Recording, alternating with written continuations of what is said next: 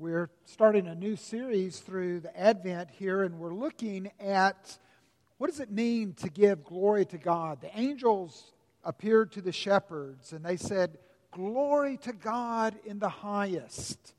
And then the shepherds, directed by the angels, went to the stable, the manger, and they saw Christ. And it says that upon their leaving, that they went into the village, not back to the flock, but they went into the village giving glory to God for what they had seen.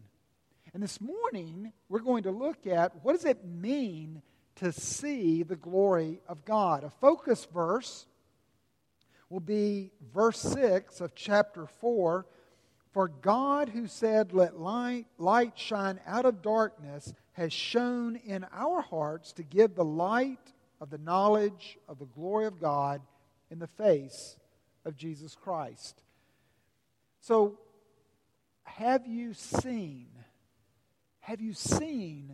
the glory, the splendor, the majesty, the goodness and the power and the depths of God in the face of Jesus Christ? In the face of Jesus Christ, face could be a synonym with life. As you look into the life of Christ, as you see Christ move through the Gospels and you read His words, you see His life, that you have connected it to see not simply a good man or a good teacher, but you see God come to earth. Jesus is not only what God would be like if He became a man, but He is what God is like as a man. And if that is true, and if we see it, church, it will change us. I believe that if we can see the glory of God in the face of Jesus Christ, it will transform Two Rivers Presbyterian Church. Because, as promised in the Scripture in verse 18 of chapter 3, with unveiled face, beholding the glory of the Lord, are being transformed into the same image from one degree of glory to another. For this comes from the Lord, who is the Spirit. In other words, if this morning, again, we catch a fresh glimpse and see the glory of God in the person of Jesus Christ, it will transform us to another degree of glory. And as a church, we will demonstrate that. We will become more Christ-like toward one another and to a dark world that their eyes are still blinded. This morning, I want you to see, if you're taking notes with an outline, we've got sermon notes that we have available each week, and those are notes that I work off of to direct me. But an outline might be this: what? How? So what? What is this glory that you speak of? How do I see the glory of God? And then, lastly, so what? Now that I understand what it is, now that I see it, what difference does it make? Paul White, on this day, December the 3rd, in 1926, signed a decision card in Australia. He was led by God to make a decision to follow Christ. And he said, I didn't have overwhelming feelings or an experience, but what I heard, I perceived as a promise, and I, by faith, took hold of that promise.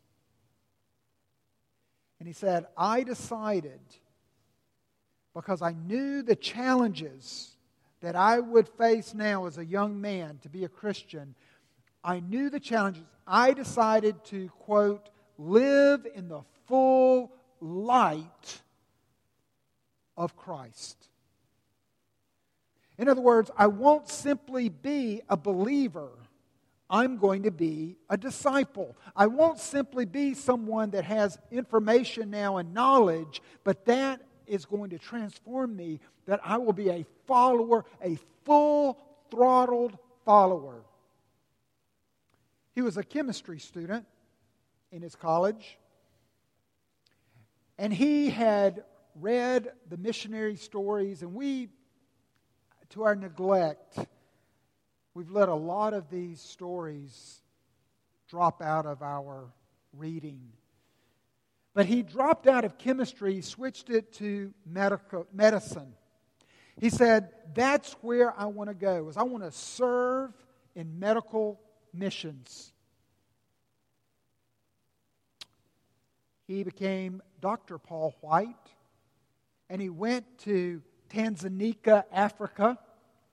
And in staying there, he began to treat the body, but he began to also, again, over and over again, proclaim the gospel to every patient and every encounter. But not to leave it there. There were many, many children, and because of the tribal wars and because of the Boer Wars many, many years earlier, there were many, many orphans, many, many children. He became famous as the jungle doctor. If you Google jungle doctor, and don't do that now, but if you Google jungle doctor, Dr. Paul White will come up. And he's more famous for his jungle tales, his tales about the monkey. And they're numerous, but there's one in particular that stands in my mind. The monkey that did not believe in crocodiles. The title alone ought to tell you where the story's going to go. The monkey didn't believe in crocodiles until his tail was snipped. And then he became a great evangelist. There are crocodiles, a great believer. And he told everyone. Dr. Paul White, the jungle doctor, became famous because he saw a means through these jungle tales that he began to write for children to communicate the gospel. But to be clear, he didn't do it because that was what he needed to do to keep his salvation. He did it because he had had God invade his world with his marvelous light, and it lit him up so that he, for the rest of his life, would live in the full light of Christ, letting his light shine wherever he went. The Apostle Paul begins with an illustration in verse 12. He talks about we're made bold, but not like Moses. And we're made bold because we have a light unlike Moses. He says Moses wore a veil, but that veil was not to cover up the light. That veil was actually to cover up there wasn't the presence of light. Eugene Peterson, and I'm taking this and I'm just going to pull a couple of quotes, and they're actually not connected, but they're here in the Message. He translates it this way, or paraphrases it: Moses' face, as he delivered the tablets, was so bright that day, even though it would fade soon enough, that the people of Israel could no more look right at him than stare into the sun. Then later, Eugene Peterson, in his translation, says, Moses wore a veil so that the children of Israel wouldn't notice that the glory was fading away. And they didn't notice. They didn't notice it then, and they don't notice it now. They don't notice that there's nothing there behind the veil. There's a veil, Paul says, that covers our heart. It's like a veil that Moses wore over our face. And it blinds us, he says. He tells us here that in chapter 4, Verse 4. In their case, the God of this world has blinded the minds of the unbelievers to keep them from seeing the light of the gospel, the glory of Christ, who is the image of God. That's the problem. Now, I know he's talking about unbelievers. And if you're an unbeliever this morning, then you might be going, oh, now I get it. This is the reason that Christians are hard to understand. This is the reason that they talk about these things like they're forgiven of every sin, past, present, and future. And this is the reason that they talk about God as not only a creator, but an intimate father. Not only transcendent, but immanent. Not only far away, but very close. This is what they mean when they talk about the Holy Spirit of God's presence within. I don't understand, but I understand that I can't understand. But I also believe that there is a dullness, not a full veil, but that comes upon our life, our mind, our eyesight of the glory of God, that we're kept dull, that we're blinded.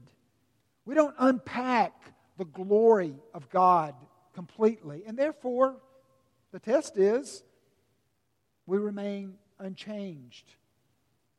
Paul goes on and he says in verse 16, but when one turns to the Lord, the veil is removed.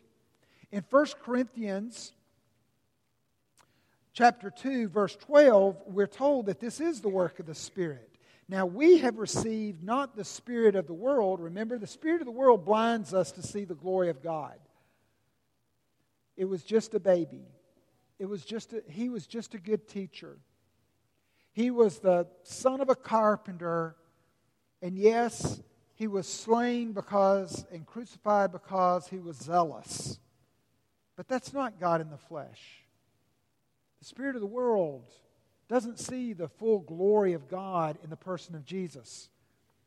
But you know, when you begin to look at it and say, that's the Lamb of God, sent to take away the sins of the world. That's the one who patiently for 30 years as a youth in the carpenter's shop abided patiently until the time was right to come out in his public. You see those things now. But the Spirit who is from God, that we might understand the things freely given us by God. Freely given us by God. It's the Spirit of God that lifts the veil, that you can now see in Jesus Christ the free gift of salvation. It's not what you do, it's what you receive. It's not what you do, it's receiving what He did. It's not you applying things religiously to rescue yourself, drowning in the dark. It's a rescue mission, the free gift of God that you now see. And your response is to give glory. To go, wow. To say this is shinier. And that's what the word glorify means, is that you make much of. It outshines other things. You see that only God can do that. Secondly, that's what we're talking about, is that wow experience, that being able to look at Christ and see the glory of God, all in a man, Son of God. Secondly, how does it come to our blind minds? Over in verse 6 of chapter 4, God has said, let light shine out of darkness. Now, good Bible students, knowing their Bible, and we as Christians should know our Bible. Now, you should have the Bible on your smartphone. You should have the Bible on, like Moses, tablets. You should have the Bible, I believe, also a hard copy or softback, doesn't matter. But you ought to have a Bible. And I believe for a couple of reasons. Number one, we read our Bibles to be able to know and to unpack, to be able to have a base of knowledge that God can add to increasingly. a knowledge of God, because the Bible teaches us about God, His historic, redemptive ways of working with men, but it also teaches, it is a sword that cuts to the quick. It separates bone and marrow. It teaches us about us. It does heart surgery. It shows us as we are. But it also shows us our Savior. And it shows us His work of atoning grace, or His rescue mission, of the lengths that He went to come, to teach, to live as we should live, to die as we should die, and to rise again, all the while with the promise of eternal life with Him. That's what we're to behold in verse 18. We now have an unveiled face, but we're growing to behold Him, and we're growing in our knowledge. And it's the same words that Paul will use in verse 6 that Moses used to describe what God did at creation. In Genesis 1:3, he said, "Let light shine out of the darkness," or "Let there be light over the vast earth that was in the dark at that time." There's the earth with the sea, yet formless on the surface and void, very much like us, going nowhere, formless, spiritually void, in darkness. But God comes into this earth and He says, "Light. Let there be light." And creation began. Paul's saying there is no less power and motion when God, through the Spirit, turns the light on in your heart. I read earlier to the kids out of John, "All things were made through Him, and without Him was not anything made that was made. In Him was life, and that was the light of men." Where did it start? It started by the hand of God. It started by the work of God. We could not, in our blindness, in our darkness, heal ourselves. We needed someone to turn the light on. Someone outside of us, far greater than us, and it was God, and it was through Christ that He has done that. And when we look at that and say, what am I that in my darkness, in my sin, He should come down and turn the light on for me that I might not perceive? It prompts us then to behold His glory. It prompts us then to see, even that gives light now to the knowledge of glory. The Westminster Confession of Faith describes it this way. It's called the illumination of the Holy Spirit. It's a process by which we are like this lamp. We have a body, but this lamp, as it is right now, in the dark, is useless.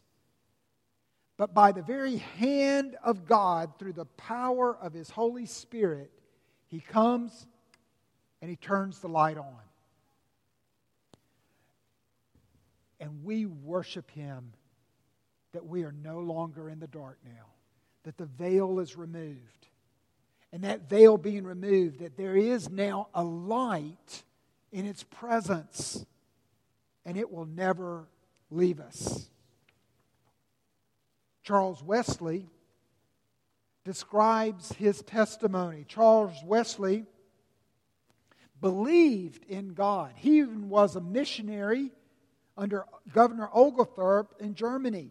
He believed in God, but he had such a lack of assurance of his salvation. He says, I don't even know if I'm a Christian. But he's telling others about God out of the knowledge that he had. He came back after 2 years to England. And he took a job where he was teaching English to Peter Böhler. Peter Böhler was a Moravian, a very, very strong Christian out of the Moravian tradition, that they devoured God's Word. They are famous for their worship services in response to the growing love and intimacy that they have with God. That being expressed to give God glory and worship. And Peter Bowler said, Dr. Wesley, you should read Galatians by Martin Luther. Charles Wesley got a copy of the commentary of Martin Luther on Galatians, and he soon was on his sick bed. And while he was on his sick bed,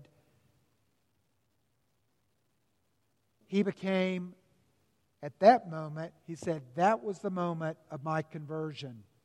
While reading the gospel of grace, the free gospel of grace for sinners far from God, I became a Christian. And in response to that, to tell his conversion story, he wrote this hymn, And Can It Be That I Should Gain? Long my imprisoned spirit lay, fast bound in sin and nature's night. Thine eye, my eye, diffused a quickening ray. I woke, the dungeon flamed with light. My chains fell off, my heart was free. I rose, went forth, and followed thee. My chains fell off, my heart was free. I rose, went forth, and followed thee. My question to you is, are you operating more out of information or out of intimacy? And the test is going to be, does your knowledge of Jesus Christ prompt you, not simply convict, not guilt, but very natural, a fruit. It's organic. Does the knowledge that you have of Jesus Christ, does a look at His life and a meditation on that face and all that He has done for us, now with open eyes, now in the light, does it prompt you to worship? Does it prompt you, as Paul says here in verse 5, we proclaim not ourselves, but Jesus Christ as our Lord? Commentators are divided. This is a controversial passage only in they don't know why Paul has it here. In that some commentators say Paul is defending why he preaches so boldly, why he is a missionary going in to the Gentiles, people in darkness. And other commentaries say no. He's not simply saying why he preaches, why he goes on mission, why he goes into dark places, because his now illumined and because he sees God's glory to him in the face of Christ, that good news has to go forward. He's saying this is the mark of all Christians. And I align myself there. I believe you do not do well to say, this is just preacher talk. This is just for the elders in the church. A.W. Tozer was right. You're kidding yourself if you think I'm a believer, but I'm not a follower. You're kidding yourself if you say, I have received the light. But unlike Paul White, the jungle doctor, you're going to say, but I'm not going to live in the full light of Christ. Every Christian is to be a disciple. And that's the business that we want to be about at Two Rivers. That every Christian has come to learn of the free gift of salvation. It has come into our darkness. And now in that light, we want more and more and more knowledge of God, and that's going to be found in the life of Christ. What are you doing? What are you doing yourself? Are you finding that, like verse 18, that you're transfixed, you're seeing it, but are you being transformed? Ephesians chapter 5, verses 8 and 9 describes us this way.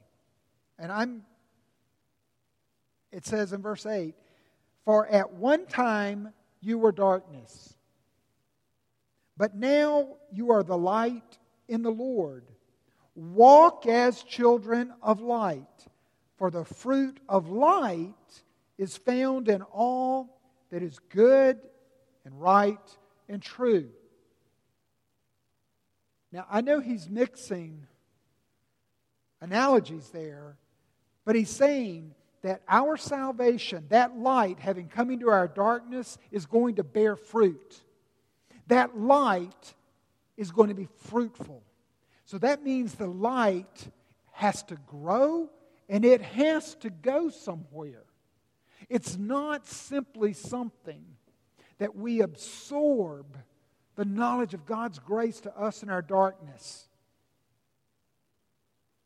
Charles Spurgeon uses an illustration of Christians who want to absorb the light but not reflect the light. And he says it's like a man in his room on a brilliantly sunny day. And in this room with the sunbeams just coming in and filling all of the dark room with light, he says, I want to bottle this up. I want to keep this for myself. And he goes and he begins to shutter all the windows. And he says, he has gone back into the dark. That the light is made to not be hidden under a basket. This little light of mine, I'm going to let it shine. Hide it under a bushel basket? No. I'm going to let it shine. Hide it under a bushel basket? No. I'm going to let it shine. Let it shine. Let it shine. And that's what Paul's about. And it will bear a secondary fruit, because we know the obvious fruit is that we're going to be identified as followers of Jesus Christ and not simply believers.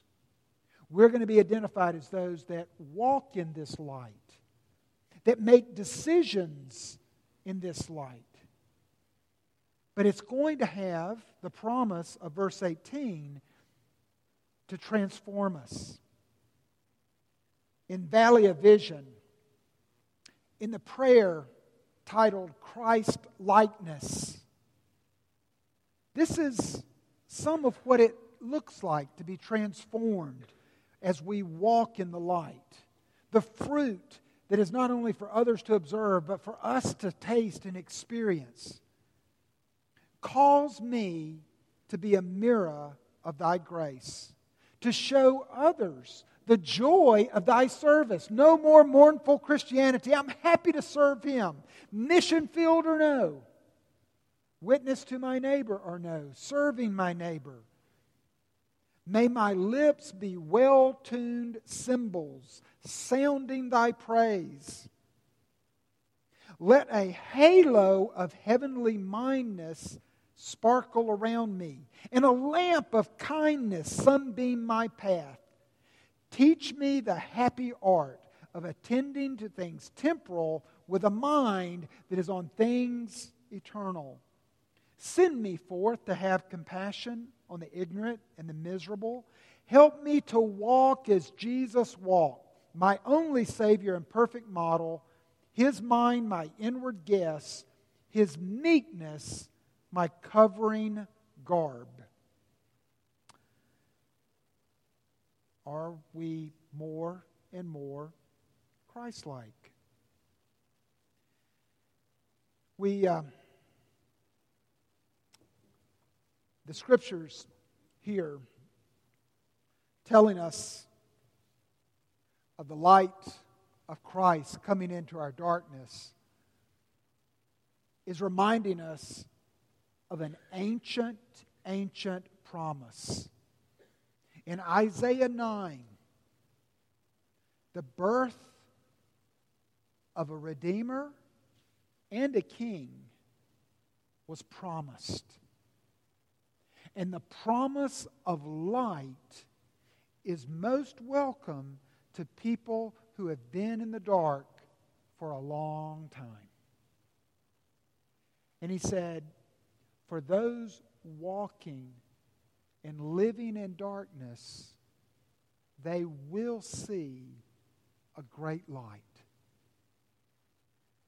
That promise is good news for us at the point of our salvation, but it's good news for the promise of our growing more and more intimate with God, such that we even image Christ light as we reflect Christ's light. In other words, the areas of my life that are still dark, He is still coming in to shine His light more and more and more. Let me end by just 2 notes of application before we come to this table. Because you see, this table is a promise also. It's a gospel table. It's a promise of strength that is not reliant upon you. You're saying, I'm going to take Christ. I'm going to behold Him again, His death on my behalf. And if He died for me, He's not done with me. So I want His power to become more Christ-like. Number 1, identify the areas that are still dark in your life. And with tears, plead to God that His light will break forth on them. It's only light. It's not keeping it as your shameful, dirty secret that is ever going to change those things in the dark. Go to Him. Acknowledge them before Him. I would dare some of you to go to a close Christian friend and share your struggle with them. Because the things you bring from the dark into His light will die there. But own your darkness, but bring it into the light. Secondly, I highly recommend a journal, but any piece of paper to make a list will do. Look at the life of Christ. Look at the Gospel of Matthew chapters 5, 6, and 7, or the Sermon on the Mount. Listen to Him. Christ tells us what we're to do and live that reflect Him, reflect His light, that show Christ-likeness. Take one. Just take one. You'll be overwhelmed with the whole list. Maybe it's anger. Maybe it's lust. Maybe it's a critical spirit. Maybe it's a lack of humility. But take one in the positive. Not anger, but peace. But not lust, purity. Not pride, but humility, meekness. Take one, put it in your journal, and pray that God in His light will lead you to walk in that light. That you would just take one, but that you would pray and you would focus and you would see that demonstrated in the life of Christ until you're inspired that you will see the fruit of light in your life. And as a church, my vision is that we will all do that. All do that, walking in the light here, that we might use that. That will bring great glory in response to seeing the light of God in the face of Christ. Let's pray. Heavenly Father, set aside these elements for our strength by your grace. Lord, take this humble bread and this wine, and in a way that only you can, use it to represent Christ being taken again, taken in for life and light. Father, we approach this table, and there are dark areas of our life, but we approach it with all humility, weakness, even brokenness, longing for your light to come into those areas, that you might heal us, strengthen us, and even use us as we desire to become like you, Jesus.